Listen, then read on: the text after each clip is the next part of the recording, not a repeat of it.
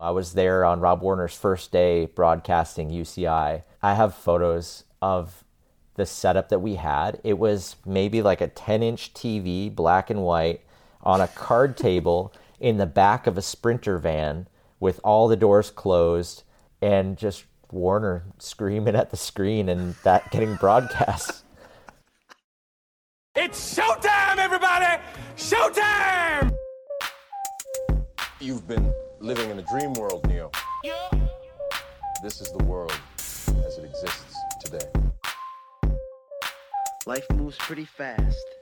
You don't stop and look around once in a while, you could miss it. Listen, we talking about practice. Hey, Pete, on the dude's run. Donnie, you're out of your element. I see. You think this has nothing to do with you. Don't ever trash talk Black Jesus. This is the Adventure Stash with Payson McKelvin. Hello and welcome back to the show, and happy holidays, everyone. I hope y'all are having a good time despite the challenges of 2020. Personally, I feel like the holidays are always a little bit exhausting, obviously, especially this year, but typically my training is starting to ramp up quite a bit this time of year, and that coupled with extra late nights playing board games with the family, maybe an extra drink or two, an extra Christmas cookie or 5, it's all kind of extra hard on your body. That has been reflected in the data that my Whoop is giving me. I want to give a quick shout out to Whoop for being a longtime supporter of the show. They have a special offer right now. If you use code Payson, you can get yourself 15% off your subscription. I always rely on my Whoop quite a bit, but this sort of transition phase where I'm coming out of my off season and really starting to pile the training hours on, combined with the extra challenges health-wise of the holiday season, certainly I'd say above average happy around the holidays, even this year, but physically can take a toll.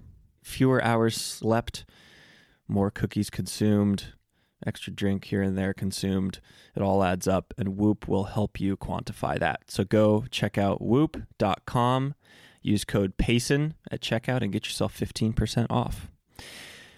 The episode today is with Aaron Lutze. Aaron Lutze is someone that I've wanted to have on the podcast since day one, and that is not an exaggeration.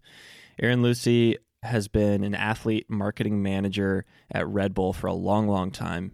He was one of the folks at Red Bull that believed in me most and worked hardest to bring me on board, bring me onto the roster. I owe him a huge amount.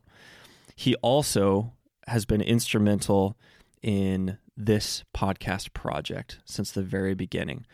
Quick little bit of history, just because I think it'll be interesting. We cover this more in the episode itself, but there were some different directions I could have gone with the podcast early on, and Aaron was really vouching for sort of taking one trajectory. And after a lot of deliberation, I followed his lead there, and it really proved the right decision. Beyond that, his list of contacts is about as impressive as anyone I've met, and he's been so key to having a lot of the really most beloved guests on the show that we have thus far. I really hope you enjoyed this conversation with Aaron. He is someone that I work with on a weekly basis, sometimes even more often, and someone that I really admire and look up to from a professional standpoint. And I think that'll come through in this interview. We certainly hope to do another one because we have a lot to cover. We covered a good amount in this one, but much more to chat about hopefully soon. I'd also like to give a huge shout out to Zwift. Zwift is the presenting partner of the Adventure Stash, and we're doing a really fun series of group rides on Zwift. As you all know, the Adventure Stash series of group rides coming up very soon, January 1st. If you want to kick off the new year right, please join us. Ellen Noble and I will be leading a group ride on Zwift. You can get more information about that by just Googling the Adventure Stash and Zwift. And the premiere of my most recent podcast episode, an all-new podcast episode with Ellen Noble, will be premiering during that group ride. So if you want an early listen and to kick off 2021 in style while chatting with Ellen Noble over the Zwift Companion app, you'll have the opportunity to ask follow-up questions of Ellen as you listen to the episode real time with her. Please join us. It's January 1st, like I said. 9 a.m. Mountain Time, 10 a.m. Central. That's 4 p.m. Greenwich Mean Time. We've had a few complaints about the time slot that we selected for these group rides, but we try to make as many people in as many time zones happy, which is challenging when we have a global audience, but we're doing our best. Thank you to Zwift for coming up with that really fun idea. I've really enjoyed these series of group rides. We've got lots more coming. Anton Cooper, Yolanda Neff, much to look forward to, so please join us, and I'll catch you at the end of the show. Thanks for listening. I feel like we should acknowledge your history in regards to this podcast. In some ways, it was sort of embarrassing. It was embarrassing when we were talking on the phone last night, and you mentioned, yeah, we could, talk about the podcast and sort of the origins of that and my role in that. And it's funny how sometimes things move so quickly that you forget who to be appreciative of. And I hate to say that, but I'm just being honest. And of course, I'm very familiar with what a role you've played in this podcast, but for just a minute, I forgot that like you were pretty much the guy from day one with this project at Red Bull. You were my athlete marketing manager at the time, and another guy at Red Bull, Luke Westnage, had basically floated a couple of non-competitive project ideas. One of them was an editorial thing. One of them was a podcast. And I kept fighting off this podcast concept because I felt like everyone had a podcast. I was like, there's no way this is going to be successful. We don't need to add one more podcast to the millions of podcasts out there. And I think it was you that really were the one that started cracking me on it. Like, no, just actually think about this and this way. Do you have any memory of that time in regards to this project? Like, we're almost 2 years in now when you and I were having those conversations early on. I think I always had absolute confidence that you could do it. And the real hurdle was going to be just getting you together with the right people to get it started. And once the ball was rolling, it would be a wrap, There's this quote that I absolutely love that's people overestimate what they can do in 1 year, but they underestimate what they can do in 5.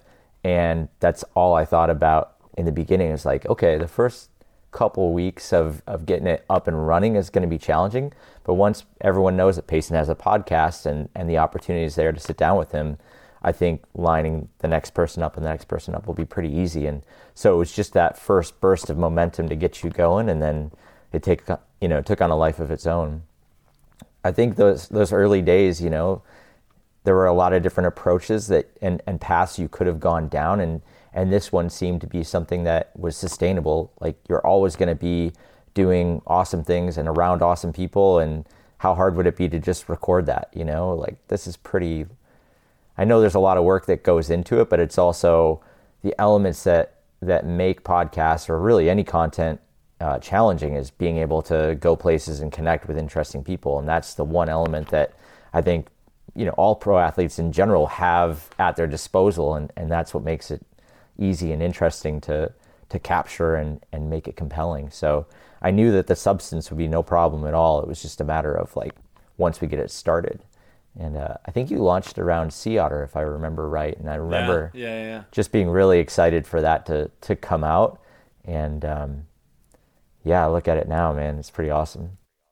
Yeah, you mentioning the aspect of getting that first bit of momentum in terms of guests sort of jogged my memory. I think that's what finally kind of broke me as, okay, this is a good idea. Or at least this will be really fun. You put a list of potential contacts in front of me, and a bunch of them were just people we already knew, people I knew through the Red Bull family. But for some reason, I needed you putting that list in front of me to realize like, oh yeah, okay, I get this. These are just people that at the Red Bull High Performance Gym or on some sort of, team building weekend, whatever it is, we're just chatting and talking about cool stuff. And to us, it gets a little bit, I guess, routine in a way, but there are a lot of people that would really like to be a fly on the wall for that sort of conversation. And you really were kind of the shove that gave that momentum and have continued that. Cause I mean, the number of people, the number of people you've worked with is just unbelievably extensive. It's just this hilarious, all-star Hall of Fame roster. And then another side note, I don't know if you'd be interested in talking to this point, but there was a potential opportunity to kind of house it under a pre-existing third party. Like, I forget the name of it, but it was some pretty big media conglomerate. And that was an idea, and it was attractive because in a way it sort of would like shortcut a little bit of the process and give more structure. And then your opinion was, the phrase you used was, no, own it like Oprah from day one. It'll require a little bit of extra legwork, but then the sky's the limit and you don't have to answer to anybody. Do you want to talk about that mindset or philosophy a little bit at all? Yeah. You know, I have to give credit to Eric Davies from Deity Components. That was something that he taught me a long, long time ago, the own it like Oprah mantra. And it is kind of looking at the opportunity of, could I take the easy path here? And how much easier would that path have been, really, if you think about it? What would they have done other than maybe put it out in front of a slightly wider audience? But, you know, you still would have had to do most of the same work that you do now. And so by putting that sweat equity in on the front end of it and getting the ball rolling, you now don't need to rely on anyone else, and you own it like Oprah. So it was really just about doing the heavy lifting to start, getting the momentum going, and now you don't have to worry about it. And you don't have anyone else in control of your decision-making process. There's no one that's going to wake up and say, oh, budget's cut, Payson's done doing podcasts. Like, that's not a thing. It's your choice. You're in complete control. You can do whatever you want, wherever you want, whenever. So yeah. I think that was always it from the beginning, is how can we make sure that you have the ultimate control over your destiny with this thing, as opposed to letting some random person wherever have a say in it. That was really totally. That was it. At the time, I was somewhat skeptical just because I didn't know. But at this point, I'm so glad we ended up going that route. But enough about what I'm doing. This is where. So I did I talked to some people last night, and had a couple of phone calls, actually, not just text messages. So if you're quaking in your boots, it's probably for good reason. I'm going to preface this by saying you have the dream job of pretty much anyone in sports marketing at this point in your life. So we're going to shelve that, and now we're going to talk about your past a little bit. I don't know what your first job was, but I know one of your first jobs was you were a manager at McDonald's. Wow. Talk to me. Let's go way back in history. I want to build a little bit of a timeline here, because this will be of some curiosity to people. You know, how does someone end up in your shoes doing this dream job? And I'm almost more interested in like the first 90% of that trajectory, rather than like, how do you interview at Red Bull? I'm less interested in that. I'm more interested in what were the stepping stones along the way that got you that interview, maybe, if that makes sense. So rewinding, you were, I know nothing about your time being a manager at McDonald's. We could talk about that, or we don't have to talk about that. But somewhere along the way, you transitioned into being a professional trials rider too. So I guess the first thing I'm curious about is, how does a manager at McDonald's decide that they want to be a professional trials rider and then actually do it at a high level? Well, I have a feeling you're going to be making some calls after this interview and burning some people, but this is how it works, Lutze. Sorry. Fair enough. No, I started at McDonald's when I was, I think, 14 years old. It was like the day that I could get a job, I got a job, and I worked in the front, and I dealt with customers all day long. And, you know, I lived in a town in the middle of nowhere, Wisconsin, with 5,000 people. So there weren't a whole lot of options for jobs. I couldn't go work at Woodward or whatever, right? McDonald's was the spot. And for me, when I started working there, I didn't even ride bikes. I hadn't discovered bikes. It wasn't until about a year and a half later that I did that. It was just kind of like, okay, I'm old enough to work, and I'm going to start saving for college. Here's the closest spot, and I like McDonald's, or I did at the time. And so I worked there all the way through high school. And the reason I stayed there as long as I did was, A, it was relatively easy, and I learned a lot of basic life lessons. But also, the schedule there, I could say, I need to go to this Norba event to go compete. I'll be back in 2 weeks. See you guys later. And they're like, all right, cool, right, we'll add you in the schedule when you get back. So for me, it was like this opportunity to still make a little bit of money, but have a flexible schedule so I could go out and compete and do, you know, all the things I wanted to do. So that was it. And I actually held on to my McDonald's job until after I graduated college. The first month of my first quote unquote real job after college, I was working both because I hadn't put my 2 weeks notice in or whatever, which is kind of funny to think about. Most people just bolt, but I put in my notice because, and you're a man of integrity. What can I say? Putting in your 2 weeks notice at McDonald's. Do you look back on that time? Maybe, you know, especially on the customer service front when you were dealing with people at the front of the restaurant. Do you look back on those days as valuable learning experiences, or was it just sort of a necessary phase to kind of launch into new, bigger, better things? Is there any fondness that you look back on? Actually, yeah. I mean, I learned to cook at McDonald's, you know. My foundation for cooking food is from being in the back there for however many years. I mean, sure, it's not like the most complex cooking. I'm no Chris Cosentino, but I learned a lot of how to like prepare food because that's essentially what you're doing. You know, the funny thing for me toward the end of the time there was I was a professional trials rider and I was doing big demos at big bike shops or shows or whatever. And I would be on the weekend at a bike show doing demos, signing autographs, handing out posters and taking pictures and stuff. And then like the next day there would be a customer, maybe the same person, screaming at me because I messed up their order. And it was such a great way to be humbled to go from taking photos and having everyone cheer when you drop off the top of the trailer to then like, I didn't get my fries, you know. It taught me a lot. And truthfully, you know, you hear this a lot, but everyone should have some kind of job in service at some point just to appreciate what that person is kind of going through and learn to treat people right, I guess. It gave me a really great appreciation for everyone in the service industry. So, yeah.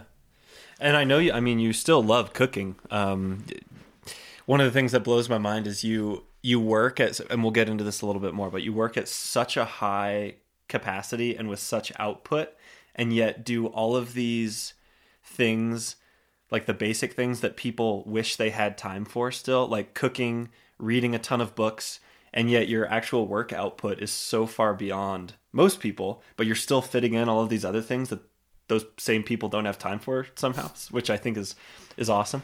I definitely want to talk about that and time management and workflow and all that sort of thing. Anyway, so let's talk more about the trials career. I think it's interesting that I guess I'm curious why trials, because at any given point there's maybe, how many professional trials riders do you think there are in the world right now? Like real professional trials riders?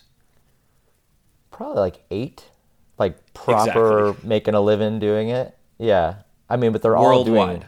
They're all doing great, which is awesome. Like for sure. When I was riding trials, there weren't a whole lot of people really making a living. It was like Hans Ray, Lieber Karas, Jeff Lanowski. That was about it. And then that was before content, any of the YouTube stuff existed. Now you've got guys like Danny who are absolutely slaying it, you know, and all the guys that are kind of in that level. It kind of went from zero to hero in terms of ability to, I guess, make a living. Yeah. So I guess I'm curious, it sounds like it was even a more exclusive caliber that you broke into back then. There's maybe a little bit more opportunity now to do it professionally because of the content world.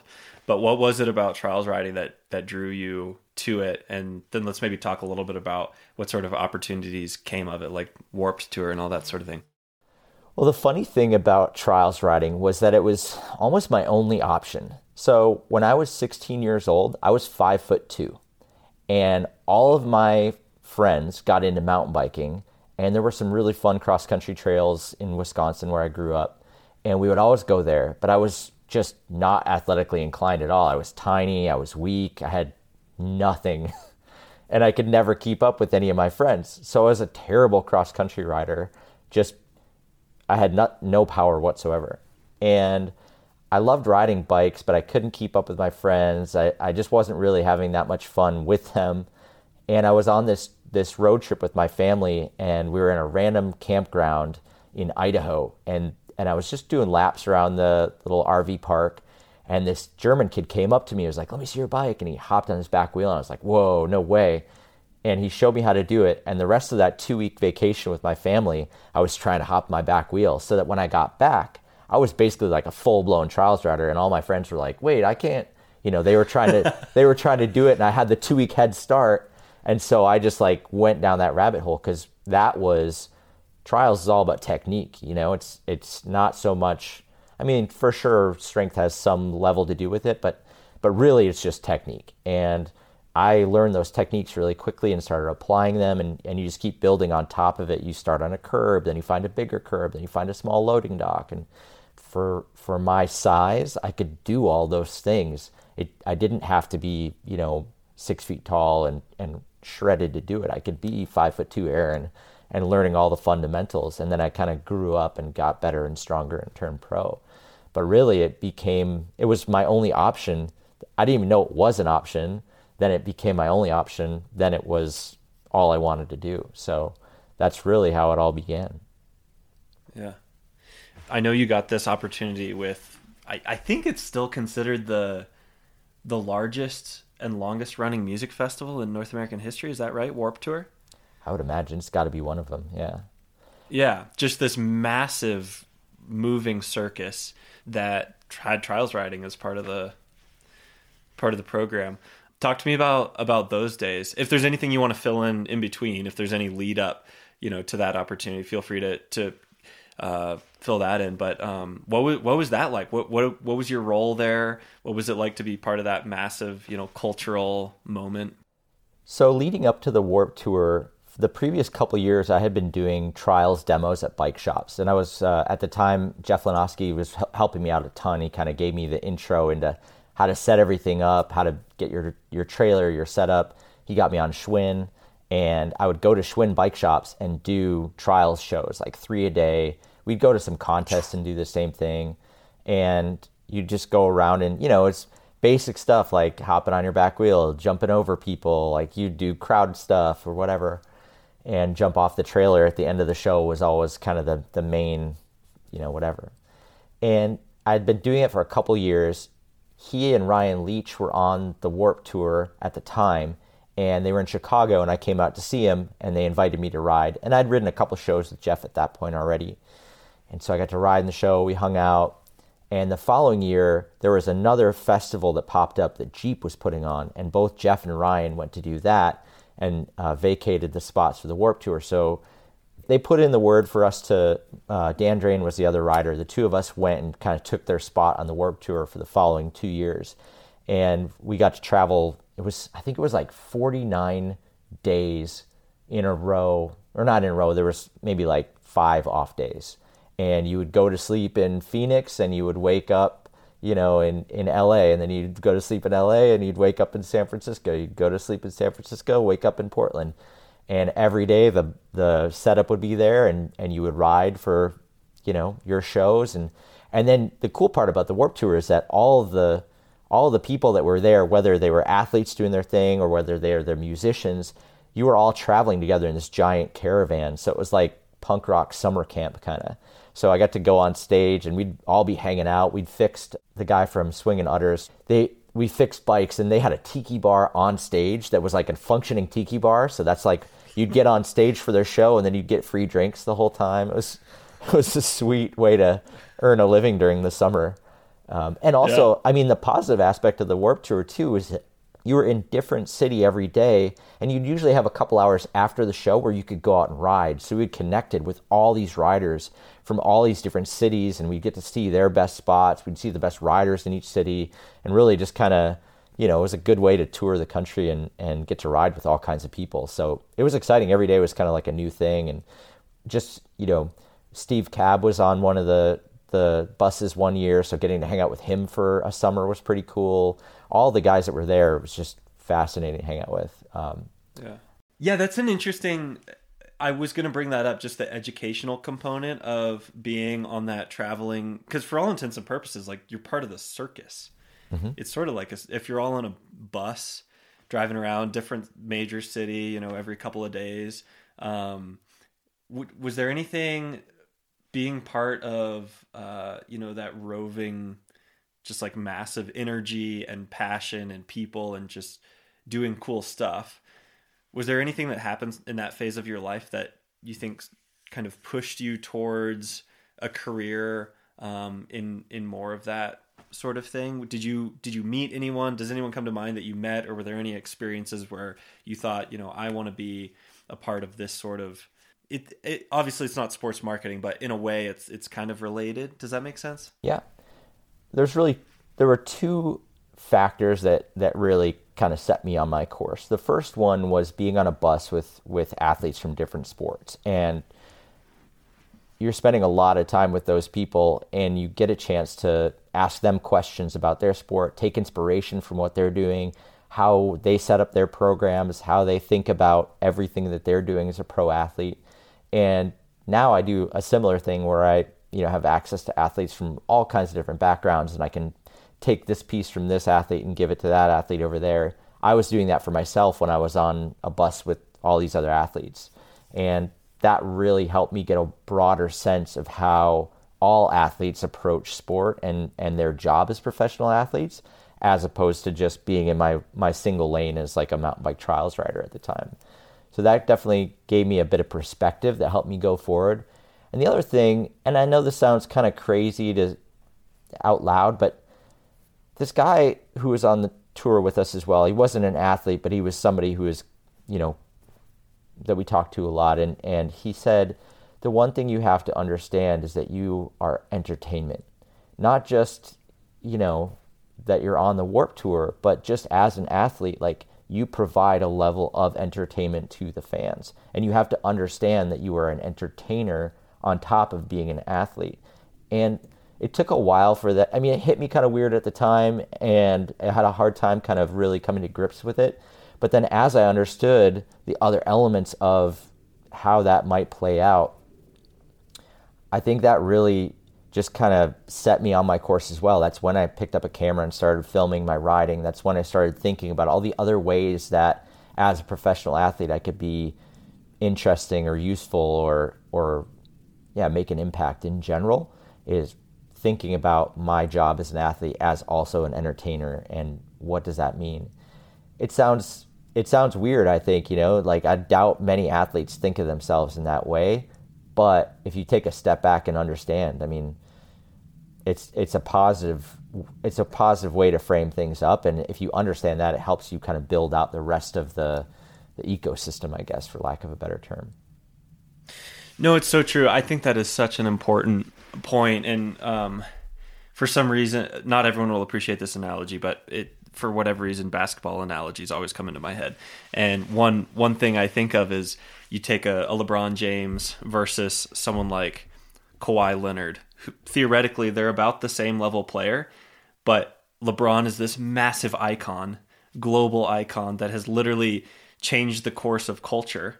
And he understands that aspect of being an entertainer. And someone like Kawhi takes half the games off every year for load management so that he's better in the playoffs. And half the time the fans pay hard-earned money to go watch his team play, and he's not even playing that game. Or I think of someone like, good old Portland Trailblazers, your home team. Damian Lillard, absolute crowd favorite, will just jack up shots from half court. Like, it's not terribly necessary, but people love him for it, and he's a legend.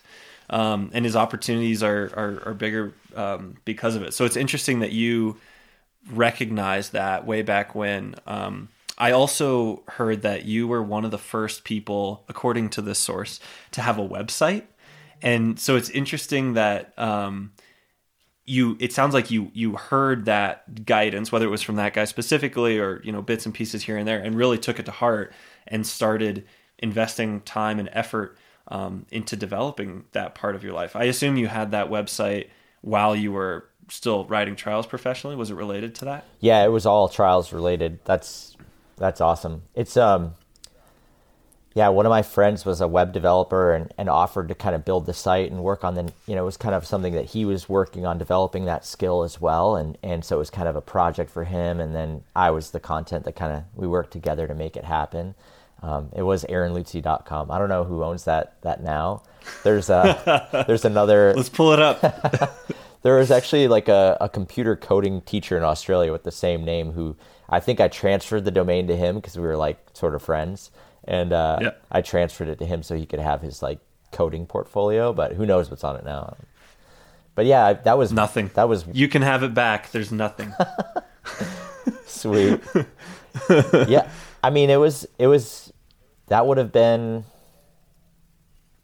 like 2000 that I had the website. Wow. Or maybe 1999. So it was That's amazing. Super early on in all internet everything. And to my friend Jason's credit, he made it so easy where I just wrote the title and I wrote the story, and then I would send him pictures and he would figure out a way to make it work. When I eventually started Match Video Zine, jumping ahead a little bit, a couple years, I took that same kind of knowledge base and built my own website for Match. And the first version of Match Video Zine, that website, was black and white, text only, with just text links to pictures that would pop up. And we had thousands of people coming in to like see, because it was really like what I was posting was more like the behind the scenes action for, the beginning of the free ride movement. And so it was more like, I don't know, not like party photos, but like, yeah, we're walking the course, we're checking out this spot, we're going to this dirt jump setup, whatever. And I took a lot of the learning that I had from that original website and plugged it in a couple years later, which, it was early days as well. That would have been like 2003. Yeah. I'll blow my sources cover, as you might be able to predict. It was Eric Porter who tipped me off to that. That's awesome. Good mutual friend and also an alum of the podcast. But his comment was he was almost in awe that you had the website. He said the way he put it was, yeah, Aaron had this website kind of before people even knew what websites were. And so sometimes it seemed like he was kind of explaining what the website was, which is just it's so cool to me because like you've carried that forward. I mean, at this point in your career, you're still on the cutting edge of what it means to be an entertainer, to help others kind of redefine and revolutionize what it means to do cool stuff, to make cool stuff, to inspire. And it's so cool to me that back 99, 2000, whatever it was, you were doing that yourself. That's a theme we'll come back to because you've carried that through your entire life, just in terms of like immersing yourself in this job and literally sometimes doing the things that your athletes do, so you can have a better idea of how to do your job.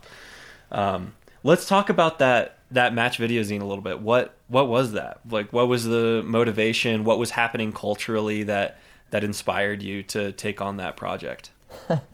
Nothing was happening culturally, and maybe that was part of it. There wasn't a whole lot going on. Trials was definitely not getting the attention that I thought it deserved. There was one other film that came out around that same time called Revolution, which was amazing and still to this day one of the best trials videos ever made. But at the time I was in college, and my college roommate saw me riding and doing demos and stuff and was like, hey, I have this editing software on my computer. I could go out on campus with you and we could like shoot some stuff and then we'll come back and edit it. So I took my roommate out on campus, did some stuff. We came back. I watched him edit over his shoulder and I was like, oh, I could for sure do this. And so I got a camera, and every time I went on a trip, I would just film my friends riding, and then I'd hand them the camera to film me ride. And then we'd start putting stuff together. And eventually we had enough to kind of put a video together. And I just put out Match Video Zine as a kind of like, here's what's happening in the scene right now. I went to all these contests. I went and rode with all these people. I tried to make it kind of like props in BMX is kind of a similar thing. So I'd seen props for years before that and was like, I could kind of do a similar kind of vibe with this, but for trials. And the response was pretty good. And so I just kept doing it. I worked on the second one. And immediately, as soon as I released the first one, I knew I wanted to do that. Like, this is sweet. I have a reason beyond just my riding to go out there and do these things. I have a reason to be there. I have a way to put my friends on a elevated platform that they wouldn't have had, you know. At the time, the best way to get known was to be on this like email list. Like, oh, that's the dude from the mailing list. So the fact that you could, and at the time also, like the internet, you could download like this tiny little pixelated version of a guy hopping on a back wheel. That was as much as you could get. This is way before YouTube.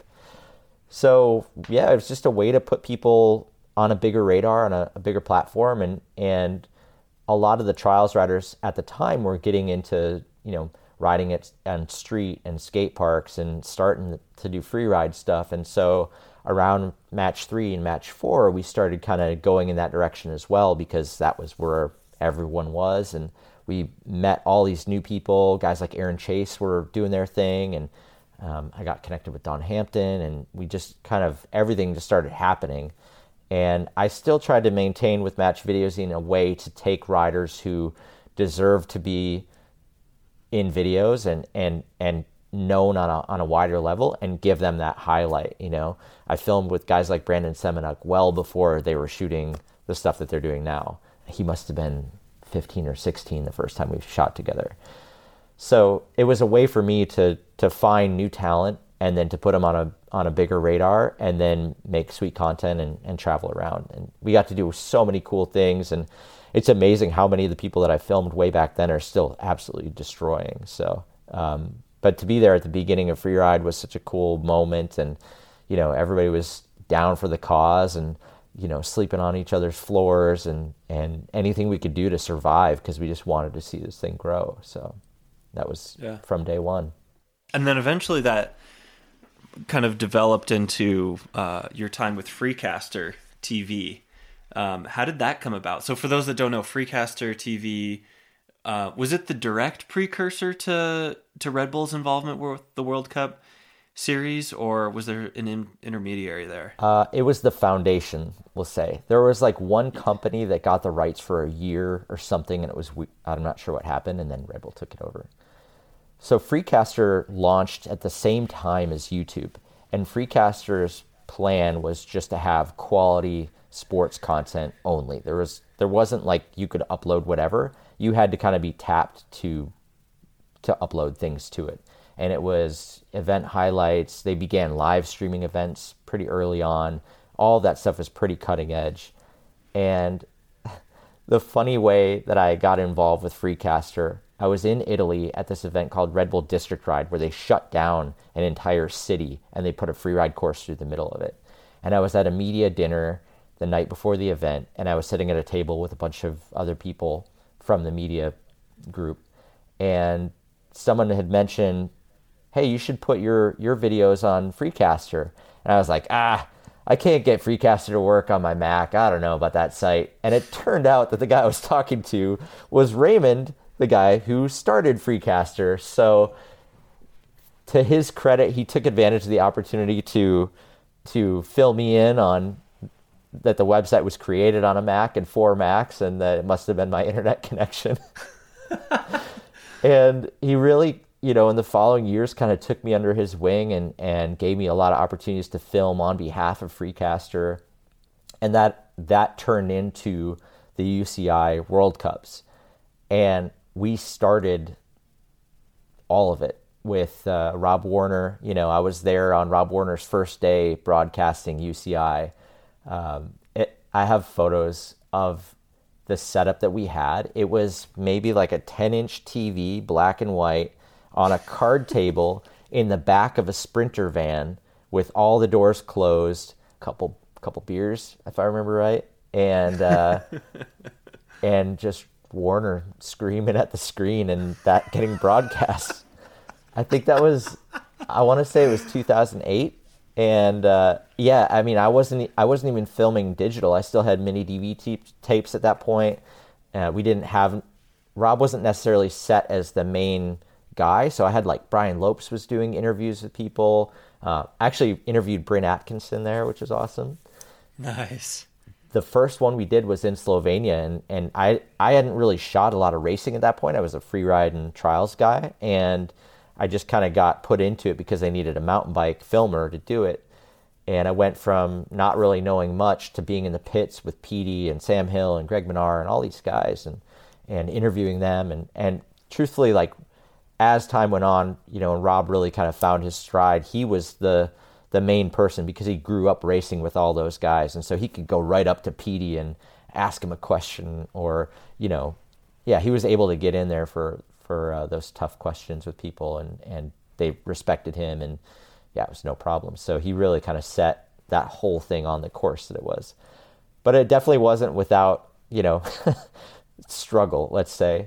Yeah, that's one follow-up question I was going to ask is day one Freecaster to the, you know, the juggernaut that Red Bull TV is now in regards to broadcasting the World Cup series. In those early days, other than that, you know, picture you painted for us with the card table and the little black and white TV in the back of a Sprinter van, are there any other funny anecdotes that come to mind, or moments of struggle, pivot points, that thinking back now you're just like, man, I'm glad we stuck it out? Absolutely. There's probably a whole podcast worth of stories to tell. I think the height of the struggle was, you have to understand, like, when we did this, there was no sponsor. We were just doing it because it was the right thing to do. There weren't brands coming in to help support the cost of this. And the most expensive thing was satellite time. So we're uplinking to the satellite, and that goes out to the live stream so everyone can be at home watching this thing live on the internet. And we were in Andorra, and if you remember, it was the year that Rachel, Dan, and G all won. Yep. 4 cross and 2 downhills, right? Right. So at that point, Dan had won the 4 cross, Rachel had won the women's downhill, and G was on track. And he had qualified first, so he was then the last person to race. It was really muddy in Andorra that year, and any conditions like that slow down your times overall. And so the window of satellite time that we had purchased was finite. And we always had a bit of a buffer at the end to make sure we could do a post-race kind of wrap up and whatever. But because it was so muddy and everyone was riding so slow, that window got tighter and tighter and tighter and tighter. And so we're at the end of the race. G is on track. And if we were to buy another increment of satellite time, it was going to be 4,000 euros. Now, we're not making any money at this point. We're just doing it for the love and because of the vision. And 4,000 euros is a lot of dough for, like, maybe we need it, maybe we can get by. Like, how fast is G gonna go? So this is incredible. So we're in the booth, like, okay, I think this is gonna work. You know, and we're anticipating the internet firestorm, you know, balancing out, like, is it worth $4,000? And G's coming down kind of the finish chute, and it cuts off. No way. And the internet goes berserk. Whoa, that's so gnarly. Yeah, I mean, what can you do? You know, no one understands. The people at home didn't understand the backstory of, like, we're doing this for you for free, and no one's giving us any money. We're just literally paying money out like crazy to get it done. Yeah, that's hilarious. So legendary. What do you feel like was the breakthrough for that, for Freecaster? I think it was just repetition. You know, the next year people came to rely on that as, like, well, of course this is a thing that exists, you know. And yeah, to Raymond's credit, you know, he believed in the vision too, and just wanted to see this thing happen, and you know, continued to support us and support the process. You know, Warner spent a lot of time actually developing his skills as a presenter as well. It definitely wasn't like something that came 100% natural. Like, he worked and worked and worked. I mean, he was great on camera no matter what, but we were always thinking about, like, what other stuff can we do? How can we make this better? How can we improve that? And I think it was just this, like, constant iteration to make it better and better. But yeah, I mean, you know, the riders really made it special, and they all appreciated what we were doing, and you know, it was benefiting all of them too, because now they had, like, hey, we're being live streamed now. At that point, that didn't exist. Like before Freecaster showed up, you couldn't watch every single World Cup race on the internet. That wasn't a thing. So for every athlete that was racing World Cup to now say, oh, well, every weekend, hundreds of thousands of people are tuning in to see me race, like that means something to their partners, and doubly so if they win or end up on the podium. So I think there was like real value that was being brought to the sport through all that. Yeah. One other anecdote I just want to share, because this was the Atherton thing was definitely like the biggest, I don't know, headache of the whole deal, but maybe like the most anxiety invoking moment of the whole thing. We always had like a pro racer come and do the interviews as people were coming out of the hot seat for a race. And we were in Italy for the World Championships, and Rachel Atherton was actually doing the interviews of everyone as they came out of the pit, out of the hot seat, which was awesome because she had just won the World Championship for her downhill. And Steve Peat was in the hot seat, and it was Sam Hill came and did that, like big blowout corner at the end, which everybody has imprinted on their memory forever. And we all were like, oh my God, it's going to happen. Petey is finally going to win the World Championship. Like, here we go. Like, this is going to be the best interview. It's going to be amazing. Well, there was one rider to go at the top of the hill, and it's G. Atherton. And Rachel Atherton is sitting here looking at me like, okay, like I got to interview whoever comes out of the gate here, right? So G comes down, absolutely slays it, wins the World Championships. It is such a difficult thing because you're excited for G, but you're also like, oh, it was so close.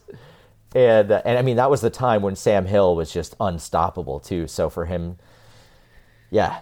And so Petey, stands up real slow out of the hot seat, and Rachel and I are looking at each other just like, oh. She looks at me and says, do I need to interview him? I was like, we have to do it. Like, we can't, this is the moment. We have to talk to him. And so Petey comes walking out, and Rachel's just like, I'm so sorry. Will you? And to Petey's credit, 100% on point, gives this perfect interview, super gracious to G and Sam and everyone, and takes his silver medal and continues on, and obviously ends up winning it the next year, which was amazing, but that was such a tough one. All in the family. So I want to touch on one more little nugget, little tip-off that I was given in regards to, I guess, your life before Red Bull, we might call it. Although, I'm not sure if this was before Red Bull, but Porter tipped me off that there may be a good story involving you getting lost on an African game reserve at one point. Oh, man. By yourself at night. Lions circling. Yeah. Well, so now we've crossed the threshold of I can never share this podcast with my mom.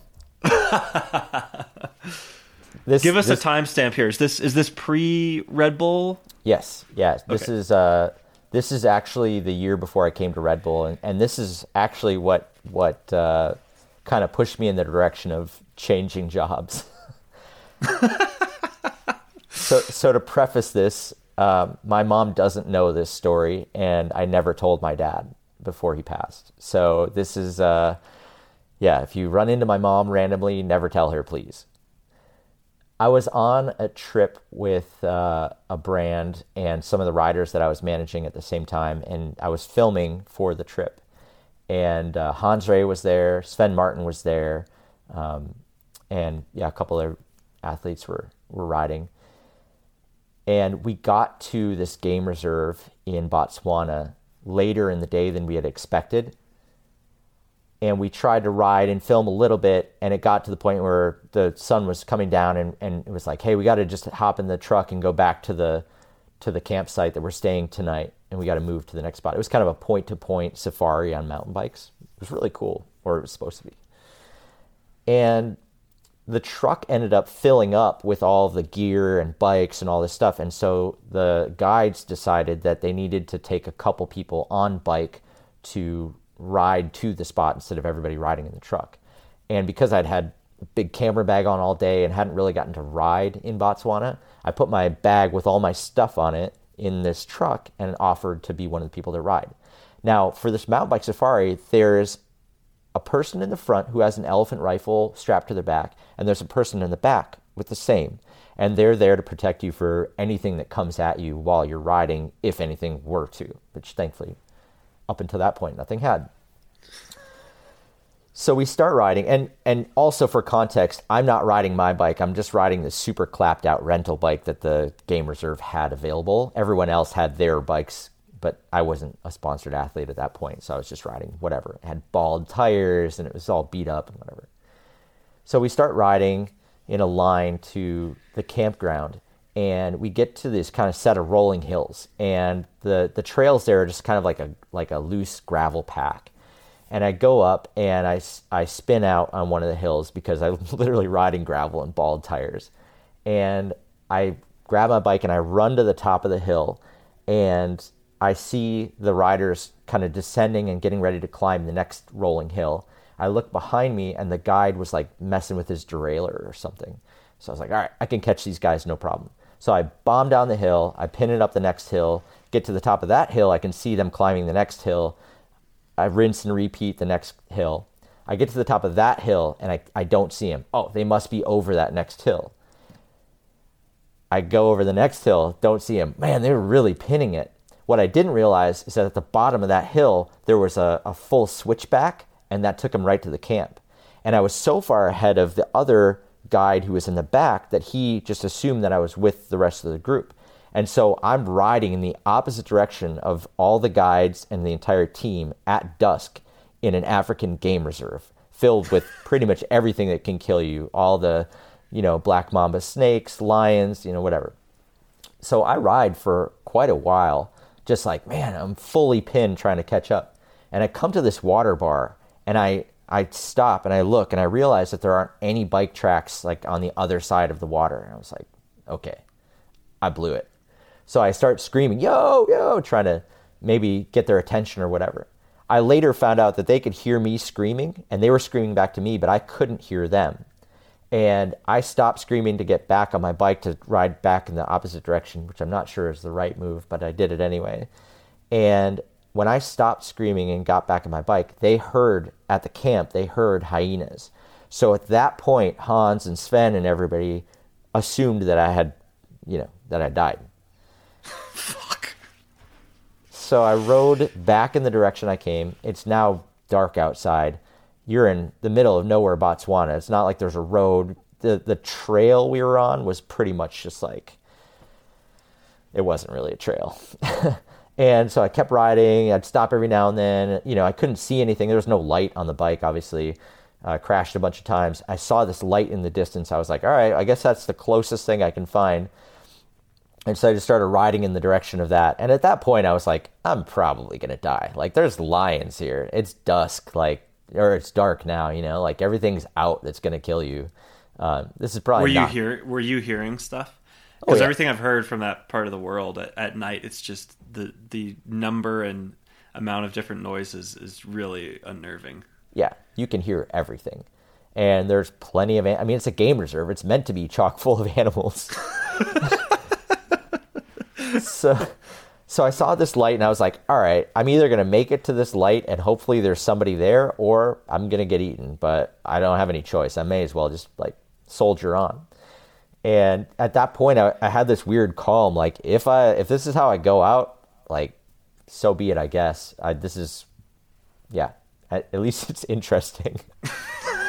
So Jeez. I make it to this light, and it was just like a light post, but it was near a bigger access road. And at that point, they had all of the rangers out looking for me and stuff. And this ranger came along the road and get in, I got in the truck, and he drove me literally 1 minute to some kind of cabin of some sort. And they got me in there, got me some water, got me, radioed in to let them know they found the guy. And they're like, you probably should have died, And so got back to the camp, met up with everybody. Everybody's in tears because they thought I was for sure dead. And we had a couple beers that night. And I was sharing a tent with Sven Martin, who's from South Africa. He's like, hey, I've been on a couple of these and heard all the stories. Like, there's no way you should have lived through that. Like, that's not a situation that people come back from. And in most game reserves like that, like, people get taken out, like rangers or whatever get taken out on a somewhat regular basis, even in broad daylight. So to have survived that window and totally helpless was a big stroke of luck, I'd say. Dude, that's crazy. Was that the most scared you've been, do you think? For sure. Or in the moment, was it more just reactionary and just problem solving? I think it's a little bit of everything. It's weird because I think I got scared, and then you go past that to a point where you get calm, where you're like, I have no control over this situation, and I'm just going to do what I can do, and it's out of my hands at this point, you know?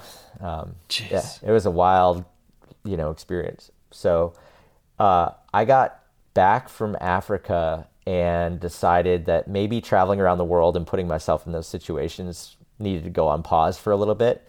And as I landed in America, I had a voicemail from one of my friends that worked at Red Bull. It was like, hey, there's a bunch of jobs open, dude. And I was like, yep, that's it. That's me. And that was really... a fun side note is I also heard that you, putting you on the spot here a little bit, I don't know if this will embarrass you or not. I think it's pretty cool. But you had some kind of... Porter couldn't quite... This might ruin your and Porter's relationship, just all of these things that he's putting you through. But he described some sort of like jersey or shirt that was Red Bull branded that you had before you worked for Red Bull. And he said you just wore it all the time and you were an absolute Red Bull super fan. And it was your dream to work for Red Bull. And then here you are. Are you on year 8 now? 11. I just passed 11. You're years. 11. Yeah. Holy cow. Okay. Yep. I mean, here you are, and you now have you've had your dream job for a while. There aren't many people that can say that. Without going too much into the interview process and all that sort of thing, walk me through what it was like when you heard that voicemail. You presumably applied for some jobs. What did it feel like to actually finally be on this path of, wow, I might get this ultimate dream to actually come to fruition? Up until that point, thanks, Porter.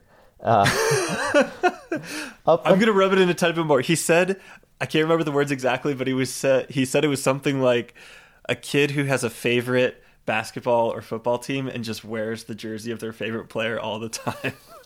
He said it was just short of you sleeping in it. Can you blame me?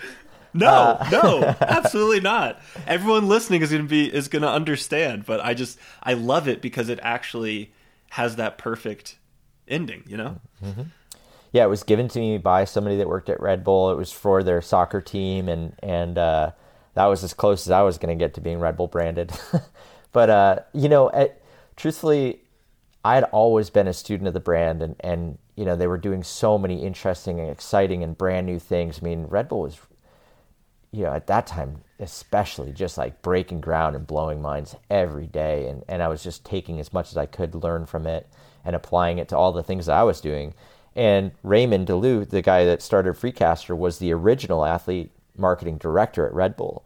And so I had this kind of mentor who had come from Red Bull. So like all these elements in my life had some tie to the brand.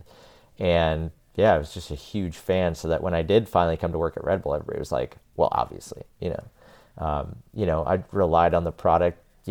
What I was doing for Freecaster, I would, leave on a Tuesday or Wednesday, fly to Europe, land, start shooting, hiking up and down a mountain, then get home at night, edit all the footage, upload the footage, go to sleep, wake up, every single day, rinse and repeat. You hit send on the final export after the race is over, and then you sleep on the flight home. So I was like ripping through Red Bull as a video editor and shooter and all that stuff. I mean, it was part of every facet of my life at that point, and I guess still, but I guess to answer your question, I think that when I finally did get hired by Red Bull, it's the same feeling that you probably had when you got your first helmet. It's like part validation of your hard work, like what I was doing was, you know, the right thing and is valuable to someone other than me.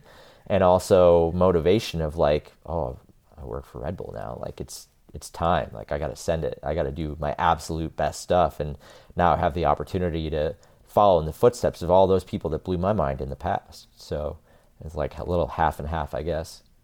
Yeah, that's awesome. I'm having a moment where I'm really frustrated with what time of day the clock is telling me because I have a call in 15 minutes. So we're going to do another one of these, but I want to transition into, if that's okay with you, but I want to transition into your role now and some questions, acknowledgement, nice things that some of your athletes have submitted in the last 24 hours. Just quickly, I want to run through. Well, you were my marketing manager for about a year and a half, maybe I want to say, and then there was some restructuring, and now I'm with OC. But can we quickly run through some of the athletes that you manage? Sure. So Rebecca Rush, I'm gonna read something from her in just a minute. Kate Courtney, Carson Storch, obviously one of the best free riders in the world. Lauren Much, who's basically the Michael Jordan of roller derby. Dylan Bowman, good mutual friend of ours, incredible ultra runner. Also has a podcast of his own now called The Well. Shout out to him. Go check that out. Jill Kittner. Who else? You pick it up from here. Yeah, I mean, I've had a chance to work with a ton of amazing athletes. I mean, the list is long. And also, you know, just outside of my own roster, you know, all the other athletes around the world that are Red Bull, you know, guys like Kenny Belay, who, you know, he's a Belgian guy, but comes over to the States. He and I started the NBA halftime show gig together. You know, I brought him into San Francisco and he did something for the Golden State Warriors. And then, you know, now he travels all over the place to all the NBA games and does trial shows and stuff like that. So that's really the cool part about it all, is that you can work beyond your roster as well and get a chance to do cool things with all kinds of other athletes. But yeah, that's a really good, I appreciate you saying that, because I mean, you and I still work together for sure. Mm-hmm. I think that's one thing that I love about the Red Bull family, is it's just this massive cooperative ecosystem. And yeah, there's different defined roles, but to an extent, or not to an extent, it very much is just a massive family. And so even though you and I aren't exchanging emails and text messages, you know, maybe daily anymore, we still talk almost every week. And I love that. It's so cool. So anyway, sorry, go ahead. Oh yeah, you're stuck with me, man. Sorry. Okay, so quickly, since we're coming down to the wire here for this first episode 1, I want to read something that Rebecca wrote about you. How can he be so enlightened to give the gifts to his athletes and support us and be so happy to be behind the scenes? He's a true Buddha. And that's one thing that really sticks out for me too, is like your willingness to constantly be this person that elevates and provides opportunity. And you hardly ever get any acknowledgement of your own outside of, you know, the core group that you're involved in. But so many things, whether it's Blood Road, whether it's, you know, being part of the early days of Rampage, whether it be, you know, stuff with the white rim that we did, whatever it is, those things wouldn't have happened without you. And all of the public acknowledgement goes to the athlete, and you're fine with that. Talk to me about what is the satisfaction like, or what is the feeling you get when one of your athletes has a major win, whether it be an actual race victory like Kate winning the World Championships, or some sort of huge project like Rebecca's Blood Road come to fruition? Yeah, it's pretty epic to be in the front row, you know, of all of these different projects and big wins and all that kind of stuff. It's really special to be in the position that I'm in, and I definitely don't take it for granted. I think that it's, you know, it's on me to try to bring as much as I possibly can to every relationship that I have, and the winning or the you know, end result is really just a byproduct of that. And it's exciting, and it's cool to be on the team, to be able to celebrate that and know, in your heart that you had an involvement in that process. But yeah, there's no better feeling than seeing your friends succeed. And ultimately that's what it boils down to. Like, I just want to see all my friends win. And it's a intoxicating feeling, and the more effort I put in, the better chances they're going to have to win. And that's really what it kind of boils down to. I love trying to find something that maybe someone hadn't considered or somebody hadn't thought of, or looking at something a new way, or, just opening a new perspective for an athlete that I work with or something like that. I heard Rebecca mention on the last podcast that I'd sent her a book, The Obstacle is the Way. And it was just my opportunity to, be a different voice. She's got a coach who's telling her how to do all of her workouts. She's got all these other people that are doing the more technical stuff. And what I love about everything I do is being the person who can take a step back, see the bigger picture of what they're doing, and try as hard as I possibly can to find that one extra thing that I could just add on top of that. Because I can't write a training plan, but I can pull a book from here and give it to you, and maybe that's the thing you needed more than anything else, and or maybe it's just perspective in general, or perspective from another sport that may apply. There's so many different ways I could come in and just give that extra 1%, and that's what gets me excited, is hunting down what that would be for each person and delivering. Yeah. She has a follow-up question here. Well, I guess the first wasn't a question, but Rebecca absolutely leapt at the opportunity to be a part of this conversation. It's one reason that I wish we had another half hour right now, but she wants to know what the hardest ride or run is that you've ever done with one of your athletes. And we should quickly point out that, somewhat unusually, you immerse yourself in pretty much all of the things that your athletes do. So take Dylan Bowman, for example. You're an incredible ultra runner in your own right. And Dylan legitimately enjoys running with you because you're at a level where y'all can actually run together and have it be enjoyable. You have this amazing mountain bike background. Rebecca, Michelle Parker, you and I went on this awesome mountain bike ride right after Red Bull Rampage a couple years ago. That was really memorable. So you have all of these skill sets that allow you to better understand what your athletes are doing and going through. So that's a little bit what that question is relating to. So what is the hardest bike ride or run you've done with one of your athletes? I think the most there's a lot of different ways to approach that. I think the hardest one recently was we ran around Dylan Bowman and I ran around Mount St. Helens together on the Lewitt Trail. So it's 32 miles, and the last mile and a half, there's 1,000-foot climb.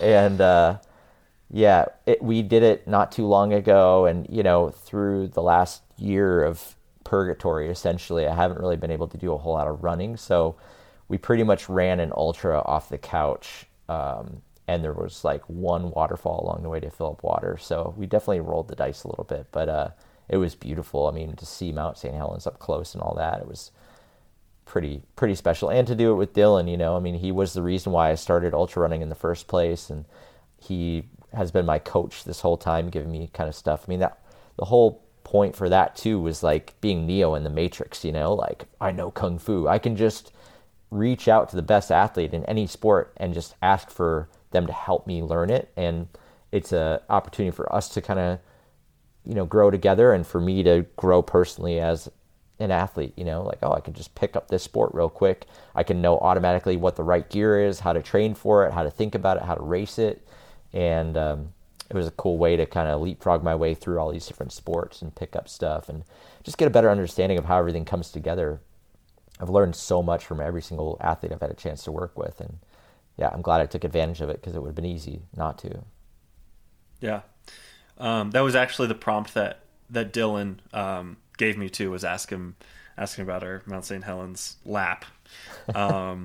Here's so this is pretty funny. It's a bit tongue in cheek, but both Jill and Kate asked pretty much the same question. Well, they both asked multiple questions, but one question that they asked that was the same is pretty funny. Jill says, Who is his favorite athlete? $50 says it's everyone. $100 says it's Kate. Winky face. Kate says this came in as we were recording just now. Who's his favorite athlete to work with? Is it me? I thought that was funny. But quickly, I'll ask a serious question on their behalf. Jill would love to know, and for those, I don't know how you would not know. You must be living under a rock, which is fine. But Jill is many-time world champion on the mountain bike, won just about everything. Obviously, many-time national champion, absolute legend of the sport. She would like to know if you have a sports marketing hero, or maybe just a mentor that comes to mind, more generally speaking. Wow, that's a really great question. I think Raymond from Freecaster, from Red Bull, from everything, was absolutely my original mentor, my original hero, still to this day. I mean, he set in motion a lot of the things that we do, 20 years later, and or even longer maybe. But he really kind of, the way that he thought about things, the way that he set things up, to be able to set up a marketing program that would still be relevant 30 years later is kind of crazy. And especially in sports where things change so rapidly. I think that's been my favorite part of all the stuff I get to do now, is to continue that on and kind of carry the banner a little bit for the things that he set in motion. So the way that he even thought about Freecaster back in the day of, you know what, these events are great, but wouldn't it be cool if the rest of the world could watch it live? I'm going to make that happen. Like, what? I would say he's for sure my hero. Yeah. And also, Jill's original question, everybody. $50 wins. Okay, one from Kate. I actually haven't even read this question yet. It's sort of long, but she says, here's my real question. Your job involves a lot of adaptability, working with athletes across a variety of sports and with a constantly evolving landscape of sports media and performance. This is the most K question ever. It also requires staying true to the Red Bull brand and vision. What is the biggest pivot or change you've seen in the last 10 years? What advice do you have for balancing the need to evolve and grow while remaining true to a central brand or vision? Is that too close to? Is that too touchy? Is that giving too much away? Potentially. I think we can work with this. Cool. That's another great question, and I think, I don't know if I could answer necessarily how a brand would take that, but I think the biggest development I see is how athletes are kind of taking control of everything. You look at all the way up to LeBron James with what he's doing with Uninterrupted and just with his platform in general, right? All the way to, everyone starting, YouTube channels, podcasts, really kind of taking control of their output and their platform beyond just, I show up and win races. I think that's the biggest thing. And now, and especially in the last 10 years, all the tools are becoming readily available for every athlete, no matter if they're a world champion or just starting out, to access and to play with and develop. And it's leveling the playing field in certain ways where you don't necessarily even need to be the world champion to have a big following or something along those lines. So I think as athletes control their platform and develop their platforms, that's where things start to get really exciting. And for sure there's opportunities for brands and other people to be involved, but I think that's the major development that's kind of happened, because before that they were reliant on the event organizer or something like that to get their work out. With exception of maybe Hans Ray back in the day. He was the original guy that was out creating content and doing interesting things and sharing stories and telling stories and delivering photos and videos and stuff like that. But really now everyone's kind of followed in that footsteps and built their brand and all that kind of stuff. That's definitely the biggest thing I've seen. Yeah. So we're definitely going to have to do another one of these because I got through about half of my questions. But I want to quickly touch on, so we talked earlier about how you oftentimes will immerse yourself in your athlete's sport. But recently you've sort of immersed yourself in that other side of things that you just mentioned, the content side of things. You have your own YouTube series now. a project that you've taken on during this pandemic year. Talk to me a little bit about the motivation behind that and what you're doing and where people can check it out.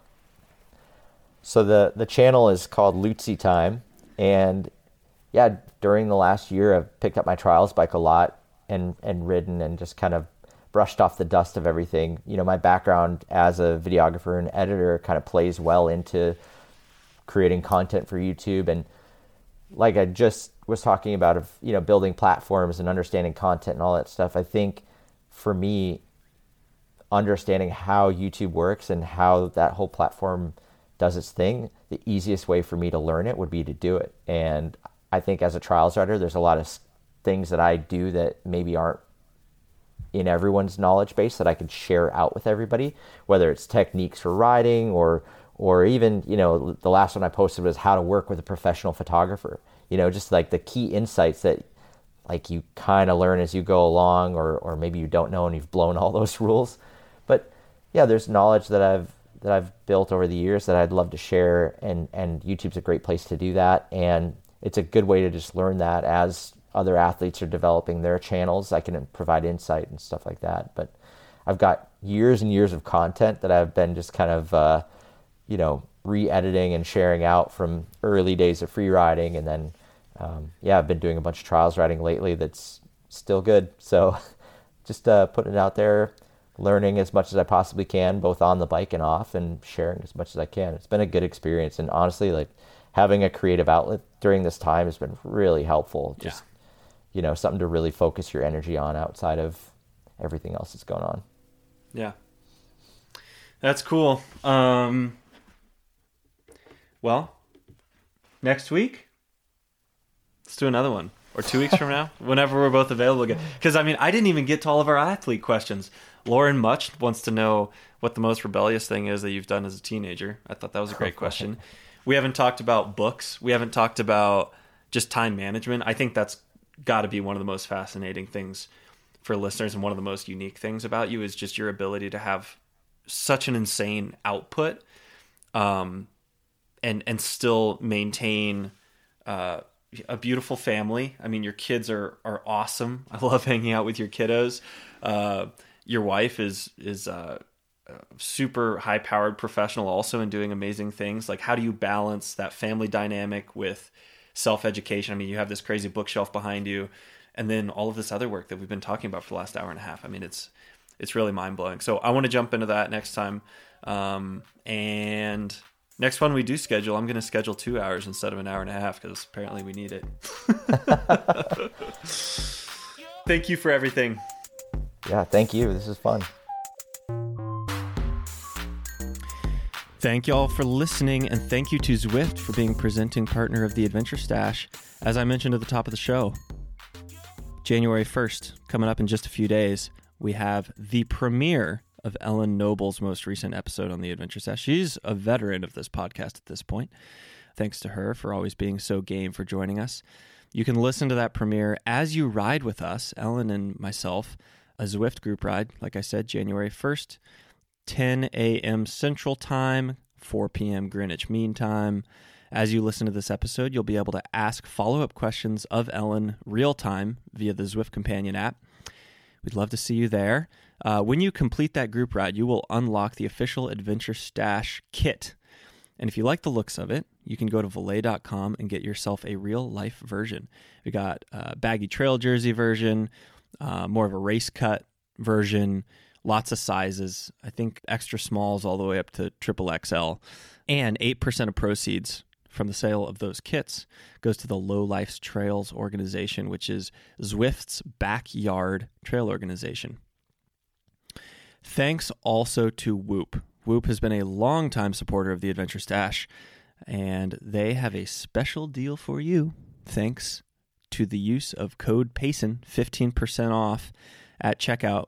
I always rely on my Whoop a lot, obviously, each and every day, but it's been funny to see what my recovery score is like during the holidays, because at surface level, you might think, holidays, more relaxed, a little bit more time on our hands, take a step back, enjoy some nice company. But In my experience, that also means less sleep because you're up late watching movies with the family, maybe enjoying an extra drink or two, maybe enjoying some extra Christmas cookies or chocolate that you might have gotten in your stocking. So it can be a little extra hard on my body. That's what I've found, at least. So it's been interesting to track that and kind of try to roll with those challenges and continue making headway this early training season. If y'all would like to get started with Whoop today, you can go to whoop.com, that's WHOOP.com, and use code PAYSON at checkout for 15% off. Thank you all so much for listening. Please subscribe. Please leave a rating. Please leave a review. Thanks to Lily McKelvin for editing and producing this show. And we will catch you next week or later this week on Friday if you'd like to join us on Zwift for that group ride with Ellen. See you then.